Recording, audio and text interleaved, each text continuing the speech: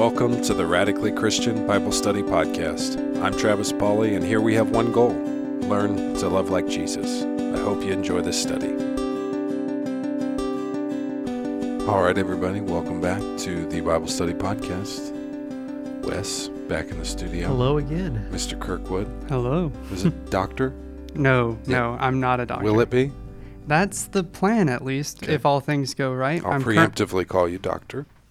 That's technically a crime in some places. Well, don't call. Yeah, But not in the studio. You could call him Professor Kirkwood because that's been his nickname for There a we go. long time. That's Even though what I he's was not looking technically for. a professor. You're working on your master's. Yes, I'm working on my master's in divinity. So can we call you Master Kirkwood when you get your master's? Once I get my master's degree, yes, my official title would be Master Kirkwood. Which, I wonder why we don't use that very often. Like when somebody has a master's degree, we typically don't call them Master I'd Pauly like or- that. Yeah.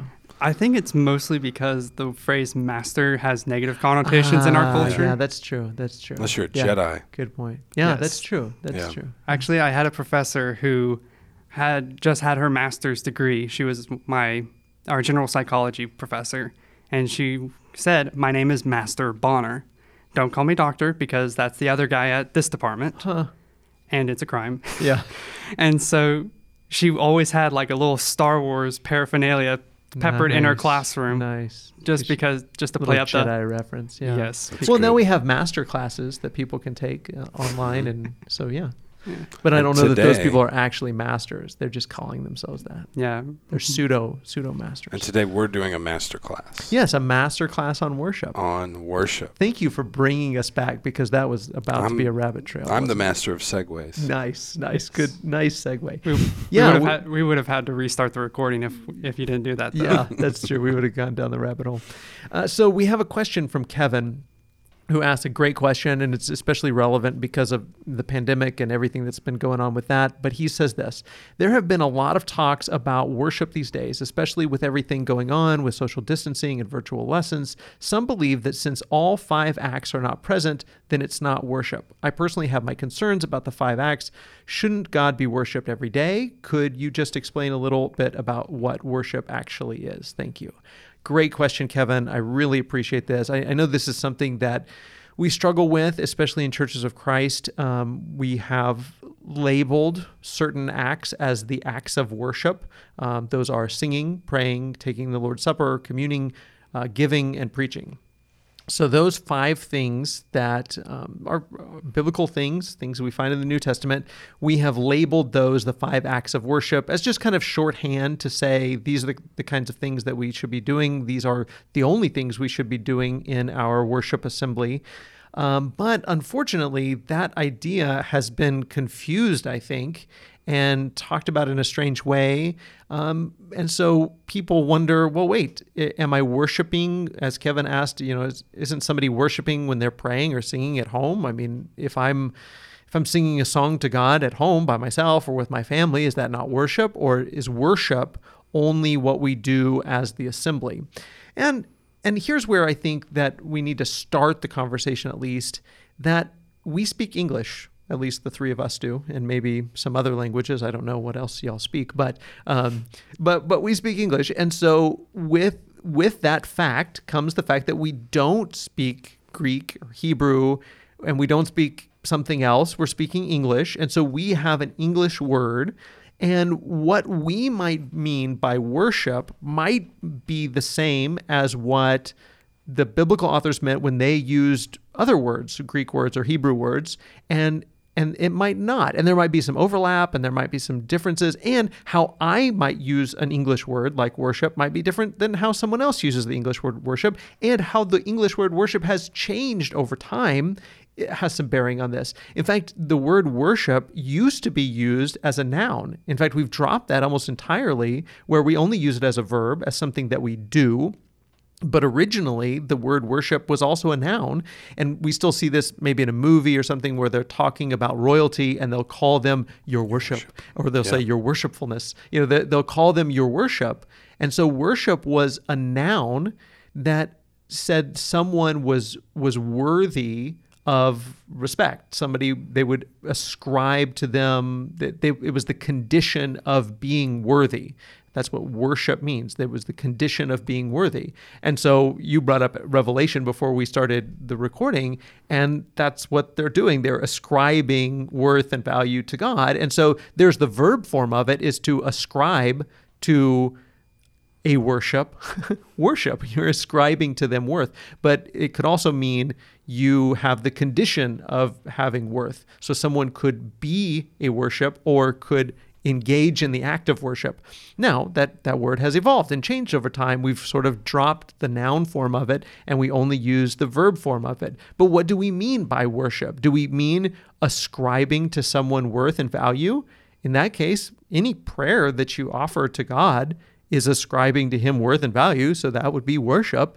But what do we mean by worship? Any thoughts on the English word before we jump into some other things? I remember doing whenever I was doing your internship with you a couple of summers ago, I actually did a study on the word worship for a sermon that I did to complete my internship.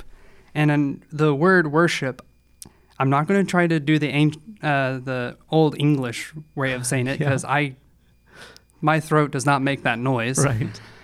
But when you New Englishize it, it's worthship. Yeah. So you actually still hear the worthiness aspect in its ancient etymology. Right.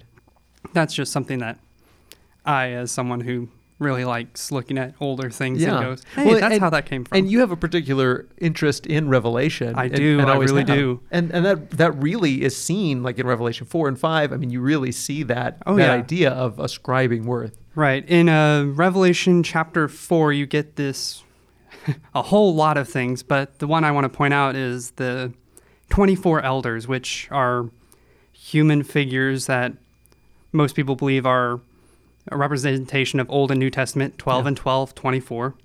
And they bow down and worship God, saying, "You are worthy, our Lord and God, to receive glory and honor and power, for you created all things, and by your will they were created and have their being."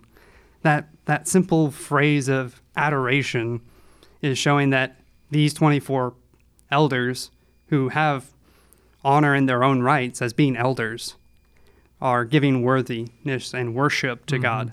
Yeah.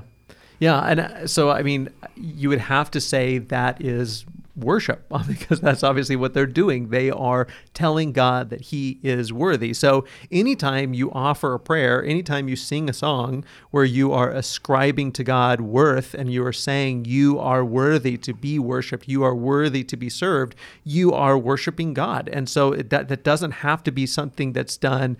We say corporate worship. I don't like that word because of how we use the other ways we use the word corporate. It sounds like business, but it just means collective. And so we worship God collectively, but we also worship God individually. And that's a great way to use the word worship. The English word worship is to describe what the elders were doing in Revelation, or what we're doing when we pray or when we sing. Another word there would be praise. That is very closely associated with how we use the word worship. And so any sort of worship is also praise. But I kind of want to get into the Greek just a little bit. Proskuneo is the word that we translate. It is a word that we translate worship. It's not the only word that we translate worship, but proskuneo. But this is a word, Jesus uses it in John 4 when he's talking to the woman at the well, or he's talking to the Samaritan woman, And he talks about worshiping in spirit and in truth.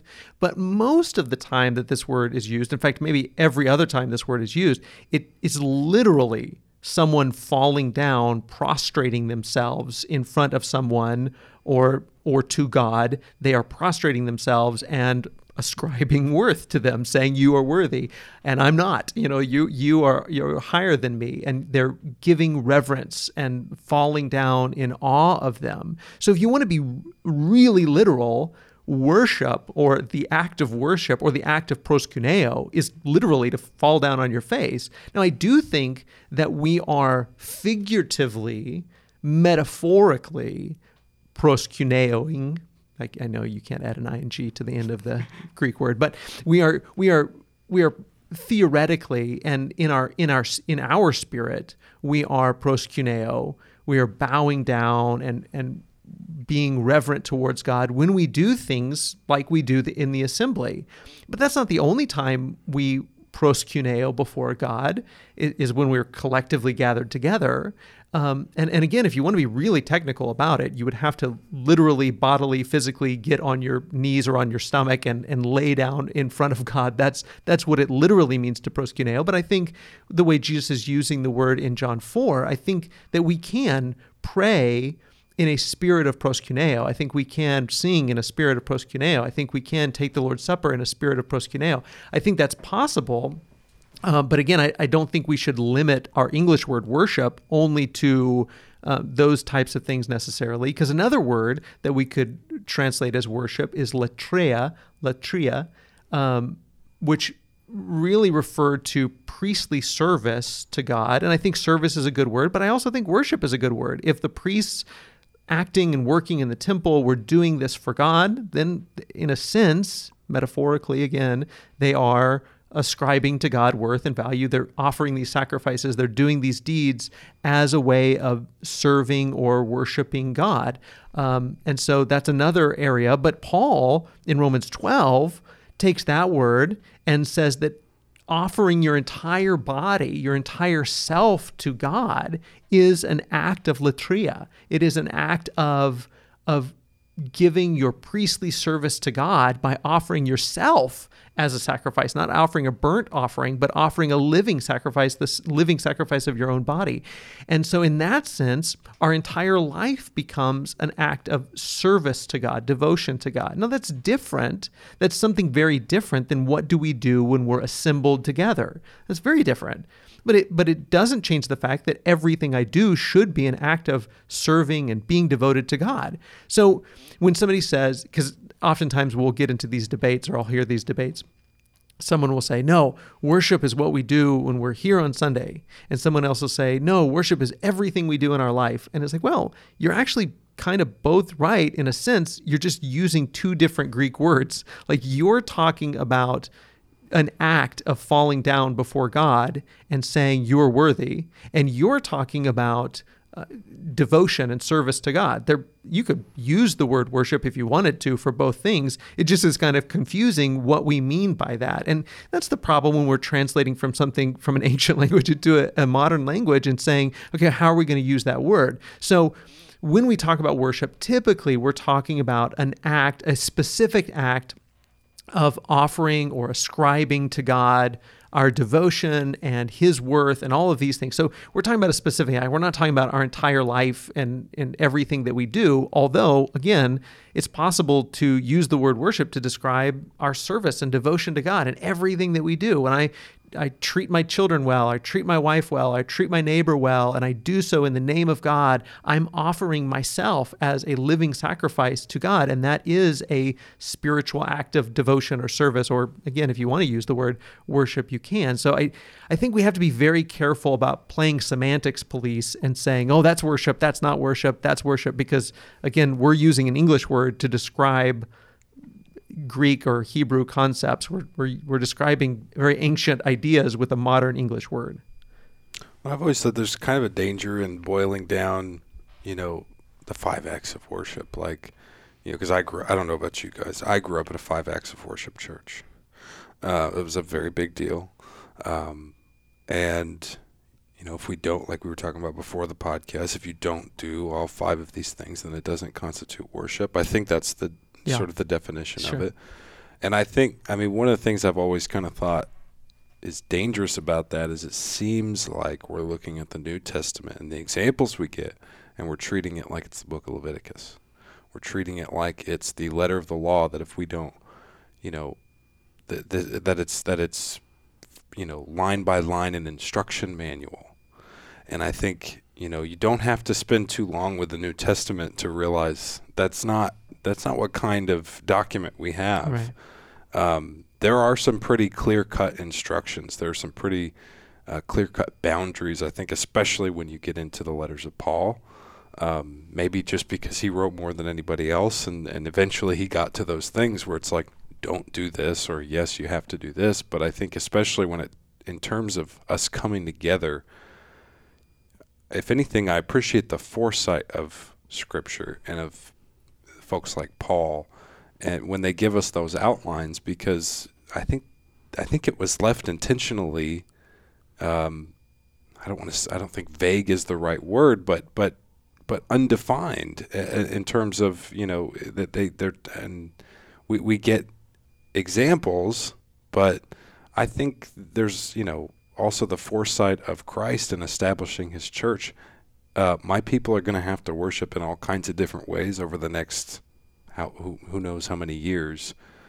And, the 5 acts of worship has always seemed like one to me that has drifted down from traditions that may have more than anything been based on just the logistics of getting people together to worship, not something that I see clearly outlined in Scripture at all. Well, and I think you bring up an interesting point, and I think that where we might have a danger, because I think what I would say is that I think it would be more appropriate to call these the 5 acts of the Sunday assembly. And I think it's good to essentially limit our assembly to these 5 things. And I say essentially limit because we also do things like make announcements, and we're all pretty okay with that. But we have this tendency to say, well, that's not part of the worship. It's like, well, but it's part of the assembly.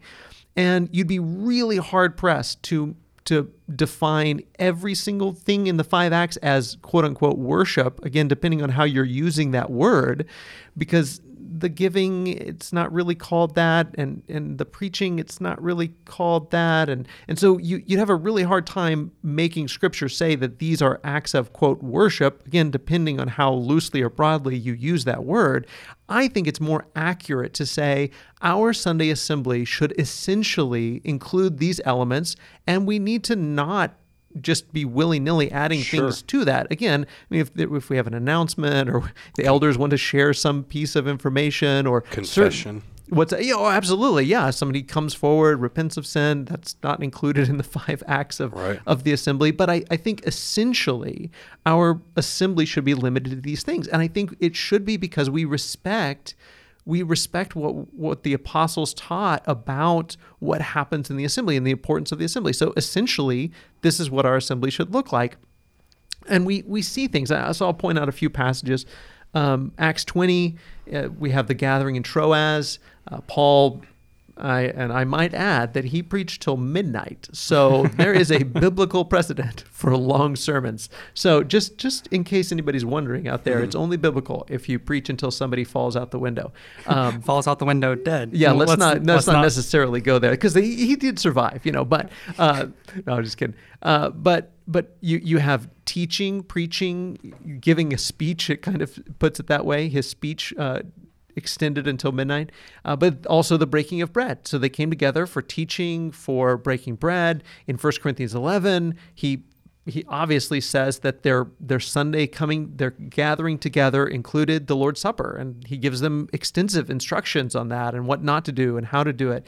And then in chapter 14 of 1 Corinthians, he's very specific about some of the, I would say, limitations on the speaking roles in the assembly. So Paul is very, very clear that the assembly should be ordered. It shouldn't be chaotic. In fact, we sometimes take what Paul says about everyone that comes has a song and a hymn and something that they want to say, and they have a tongue that they want to speak in, and we kind of read that as prescriptive, but actually, Paul is being descriptive there. He's not telling them everybody should have something to say. He's saying, nope, actually, there's going to be a lot of you that have something to say, and y'all just need to be quiet, because only one person at a time, and you're only going to have 2 or maybe 3 prophets that speak, and you're only going to have 2, maybe 3 people that speak in tongues, and only if there's a translator, and only the men. And, so he's very specific about who speaks and when, and things need to be done orderly. Things need to not be chaotic, because apparently Corinth was, it was kind of a mess. Apparently there was all kinds of chaos going on. Everybody was kind of speaking over each other. And he says, no, this isn't the way the assembly should be. So I do think there needs to be order. It needs to be limited to the things that the apostles taught us to do. And so we do see breaking bread. We do see teaching. We do see limiting of speaking roles. 1 Corinthians 16, again, we talked before the podcast about how this was something very specific, that Paul was gathering up funds for the church in Jerusalem. But again, I think it's good that we share our means when we come together. That's a good thing that's part of our assembly, and it needs to be something we don't overlook, because if we overlook that and say, that's just a first century thing, we don't need to do that anymore, well, then eventually we may get to the point where we're not taking care of the needs of one another or the needs of the work that's going on here. So that does need to be part of our coming together, that we remind each other part of being a part of this community is sharing our funds with each other so that we can do the work of the church, so that we can take care of one another. So we see taking the Lord's Supper, we see preaching, we see contributing, we see singing, and we see prayers. Paul's instructions in Ephesians 5 and Colossians 3. Again, we've kind of parsed that to death, but Paul does talk about singing to each other. So all of these things, we're not wrong to say this is essentially what the first century assembly looked like, but we are wrong to say that assembly is the only place or time you can worship. That's wrong. And I think that we could add things to what is worship or an act of worship, again, how broadly or loosely or narrowly you define that word, but I'd be hard pressed to say why fasting isn't worship, and we see that oftentimes. It's not a weekly thing. It's not a part of every assembly, but it's an occasional act of worship. You're doing it proskuneo. You're doing it in reverence to God as an act of sacrificing your own appetite, your own food, for the sake of seeking God and His will. So that's a first century thing, but we haven't added that as a sixth act of worship. So again, I think we have to be very careful in calling these 5 acts of worship. Again, I think it's more accurate to say these are the 5 acts of the Sunday assembly. And I do think that the Sunday assembly is a sacred time for us to come together, for us to edify each other, encourage each other, teach each other, sing to each other, share the bread and the cup together, all of these things. And we shouldn't just add things willy-nilly to it. And it doesn't need to become chaotic, and it's not just open to whatever we want to do. But again, acting like it's only worship if we do these things, because if we come together on a Wednesday night and we sing, we're worshiping, even though we're not taking the Lord's Supper and we're not, doing all of these other things, but it's still worship. And if I'm at home with my family and I'm singing songs, it's still worship. It's not the Sunday assembly, but it's still worship. And so I think we have to be very careful about using terms like this, because even though it was a fine term, 5 acts of worship, it has caused people to limit what worship is to only what happens on Sunday, and to feel like they're not worshiping if all of those things aren't present. And neither of those things find biblical support. Worship can be done at any place or time. We don't have to go to the mountain or to the temple. That's what the John 4 text is all about. It's not about where you are or when you are. You can worship God anytime you're in the Spirit. You can worship God anytime in truth. And so this worship can happen anytime. But the assembly, the coming together of God's people on the first day of the week, is an important and sacred time. And I do think, to some degree, it needs to be limited to these things within reason. Yeah, I think you're missing out if you ritualistic, to look at worship in sort of a ritualistic way. In terms, I was just thinking about like the idea that if you don't hit all these 5 things, if you hit 4 and not 5, if you, if 3 and not 5, you didn't do it. If you do 6 out of 5, then you something's wrong here. You didn't complete the level. You didn't, and I think you're missing out. It's like and to your point, it's like, okay, those are some good things for us to do when we come together, when we're in the corporate worship, because obviously maybe the lesson to pick up on Paul's instruction there is be organized, because we also know you don't get too much done in pure chaos. But I think framing it in that ritualistic way for yourself, that binding way, it's like you miss out on I think you miss out on the Spirit in other areas of your life. Yeah. The worship that you can have by yourself. I mean, I remember one of our members, Steve Ellis, years ago, and I was already kind of doing this, but it encouraged me so much when he said that he does this, prays in the car, when he's driving by himself. Yeah. Pray out loud. It's just one of those few moments where you can talk to you just by yourself talk out loud, and nobody's going to look at you too crazy. Yeah. Except when you're stopped at a stoplight. Sure. But do that, or sing hymns in the car, or like those. And the way he put it what really encouraged me was your captive audience.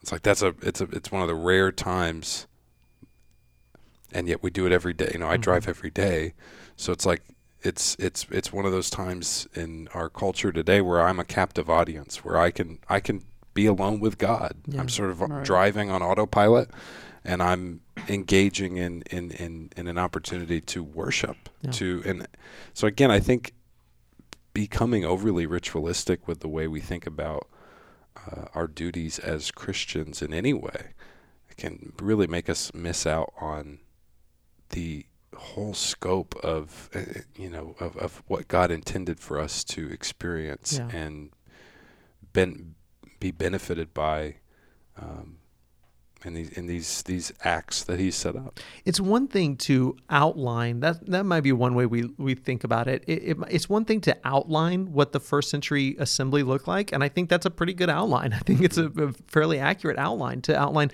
hey, this is what they came together to do. And it's another thing to turn it into a checklist. And I think that's what we end up doing, is turning it into a checklist. And you're right, it becomes very ritual. It has the tendency to be, and I'm not saying that everybody who thinks about it this way is ritualistic, or they've missed the heart of it. But I think that we feel like we've completed our tasks rather than understanding, well, what was the task? And the way Paul would put it in 1 Corinthians 14 is that the goal is edification. And sometimes we think that we're checking all of these things off because God isn't pleased with me unless I check all these things off the box. And I mean, I don't want to, move too far away from that and act like it's not for God. It is for God. It is in devotion to God. But again, every part of my life is for God. It should be. The reason I'm doing this is for God. The reason I'm helping my neighbor is for God. The reason I'm doing all of these things is a response to what God has done for me. And so all of those things should be acts of priestly service. Everything that we do, the uniqueness of the assembly is that we're doing this for the edification of the brothers and sisters. That's what Paul says. Let everything be done for edification. The purpose of the assembly, the purpose of breaking bread and drinking the cup, isn't so God is pleased with me another week.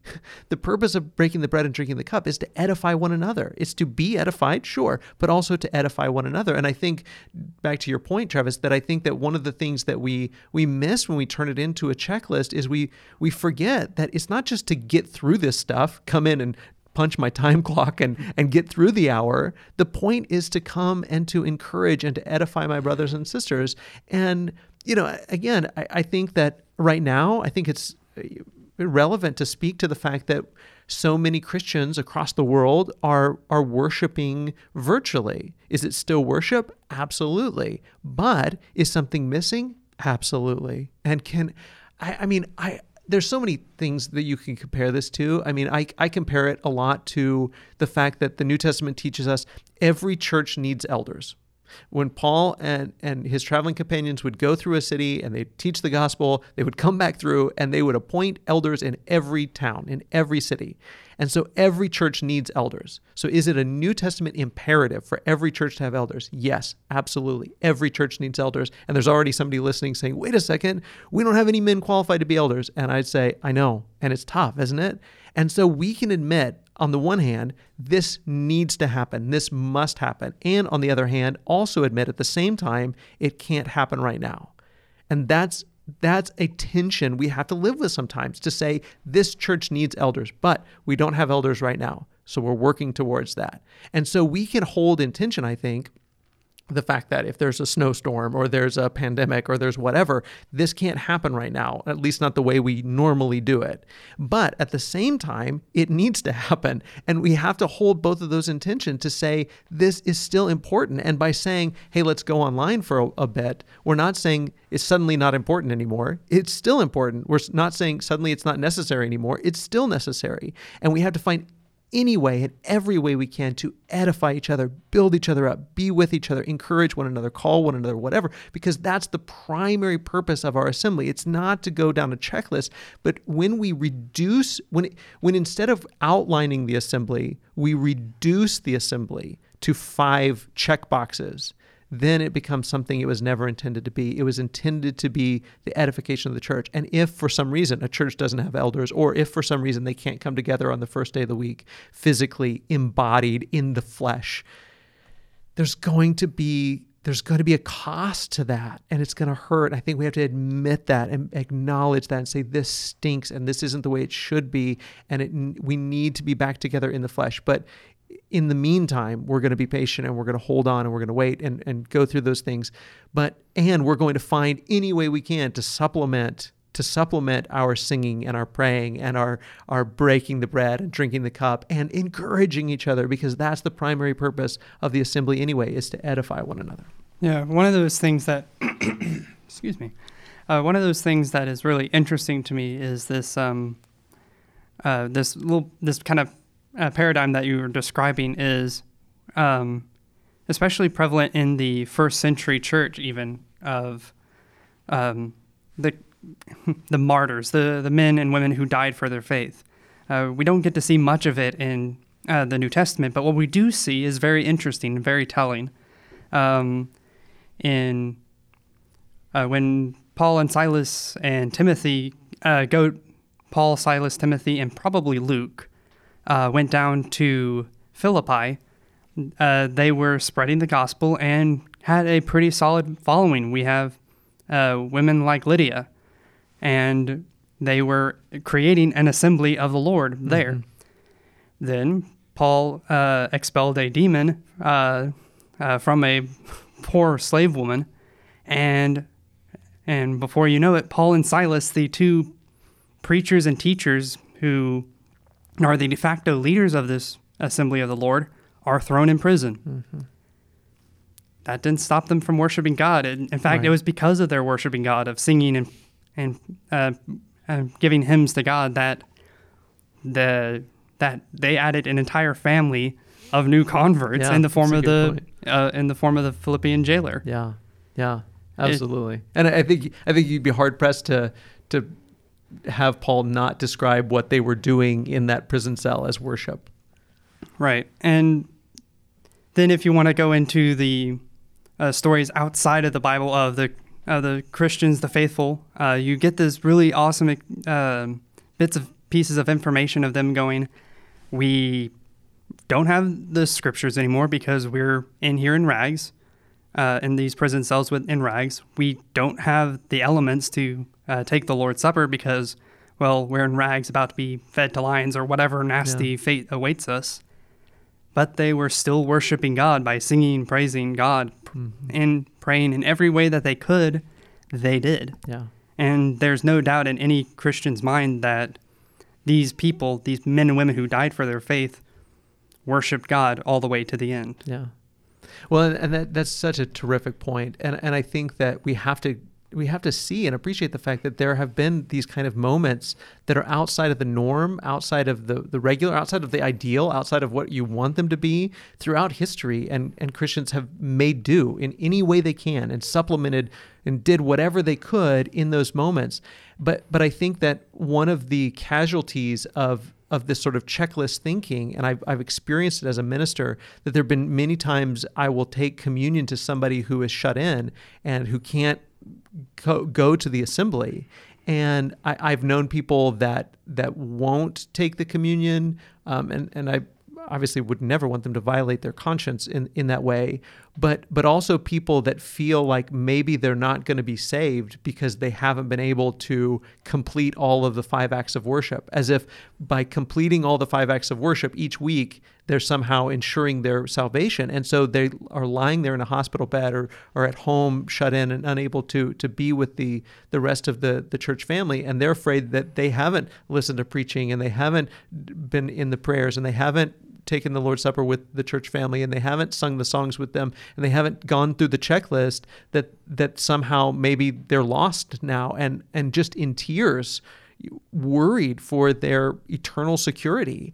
And that is a heartbreaking thing, that we have interpreted Scripture in such a way that we feel like by going down this checklist that somehow we're ensuring our salvation. Now, even in just saying that, there's going to be some people say, well, are you saying it's not important? Of course not. Of course not. It's incredibly important. Should we do it? Absolutely, we should do it. But there are times where somebody is in a prison cell, or there are times where somebody is shut in at home.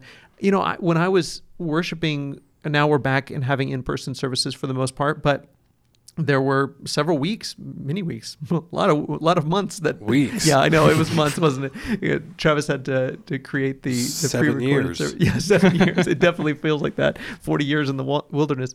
But I mean, there was a sense in which I kind of felt like my family and I were part of the diaspora. You know, I kind of felt like we had been scattered, and there's something horrible about that, but there's also something reassuring that this has been the experience of God's people for a very, very long time, that through famine or through war or through exile or through whatever, they've been scattered, but we're doing everything we can in those moments to continue to remember who we are and to continue to celebrate our story that we're a part of. And that's what the assembly is all about. And so we'll gather with one, we'll gather with two, we'll gather with 1,000 if we can. We'll gather as big or as small as we need to. And we will do everything we can every single week to celebrate and remember who we are, whose we are, and what we're supposed to be doing. I thought it would be really good to, as we kind of wrap up, to read from Justin Martyr, who wrote in the 2nd century. And I'm really glad that you brought up the martyrs and brought up the way that they made do in whatever situation. And here he's just describing the normal Sunday. And he said, on the day called Sunday, all who live in cities or in the country gather together in one place, and the memoirs of the apostles or the writings of the prophets are read as long as time permits. Then, when the reader has ceased, the president verbally instructs and exhorts to the imitation of these good things. And there, president just means the person presiding over the service. So again, I mean, it's hard to read what Justin Martyr writes and not think that sounds a whole lot like what we are still doing 2,000 years later. So someone would get up and would read from the prophets or from the apostles, and then they would instruct and exhort to imitate these good things. Live this way, do these things. Then we all rise together and pray. And as we before said, when our prayer is ended, bread and wine and water are brought, and the president in like manner offers prayers and thanksgivings according to his ability, and the people assent, saying, Amen. And there is a distribution to each and a participation of that over which thanks has been given. And to those who are absent, a portion is sent by the deacons. I want to stop there for a second too and acknowledge the importance and significance of the breaking the bread, sharing the cup in their togetherness, but also in the taking it to others that weren't there, and that the deacons would take a portion of the Lord's Supper to those that couldn't gather. And they who are well-to-do and willing give give what each thinks fit, and what is collected is deposited with the president, who takes care of the orphans and widows and those who through sickness or any other cause are in want, and those who are in bonds, and the strangers sojourning among us, and in a word takes care of all who are in need. So again, all of the things that we're talking about in this outline of praying and giving and Lord's Supper and preaching, I mean, all of these are part of the 1st century assembly, and even in the 2nd century when Justin Martyr is writing. He says, but Sunday is the day on which we hold our common assembly, because it is the first day on which God, having wrought a change in the darkness and matter, made the world, and Jesus Christ, our Savior, on the same day rose from the dead. So this is what Christians have always done. They've always come together in as big or as small gatherings as they possibly could. They've broken bread, shared the cup with one another. They've prayed, they've sung, they've preached and taught one another, and they've shared their means with each other. These are the basic elements, the basic outline of the Christian assembly since the very beginning, and we're continuing in that pattern today. And I love that. And it ties us to God's people throughout all time. But that's not to say that you're not worshiping when you're at home and you sing or you pray, or like you said, Travis, driving in your car. All of these things are acts of worship, just as they are when we're together. But coming together, this is what we do when we come together. And it's biblical, it's important, and it's life-changing. I really hope you enjoyed this Bible study, and I hope you'll subscribe to hear future episodes of the podcast. A big thank you to Travis Pauley, as well as our McDermott Road Church family, for helping to make this podcast possible. And a special thanks to all of you for listening. We love you, God loves you, and we hope you have a wonderful day.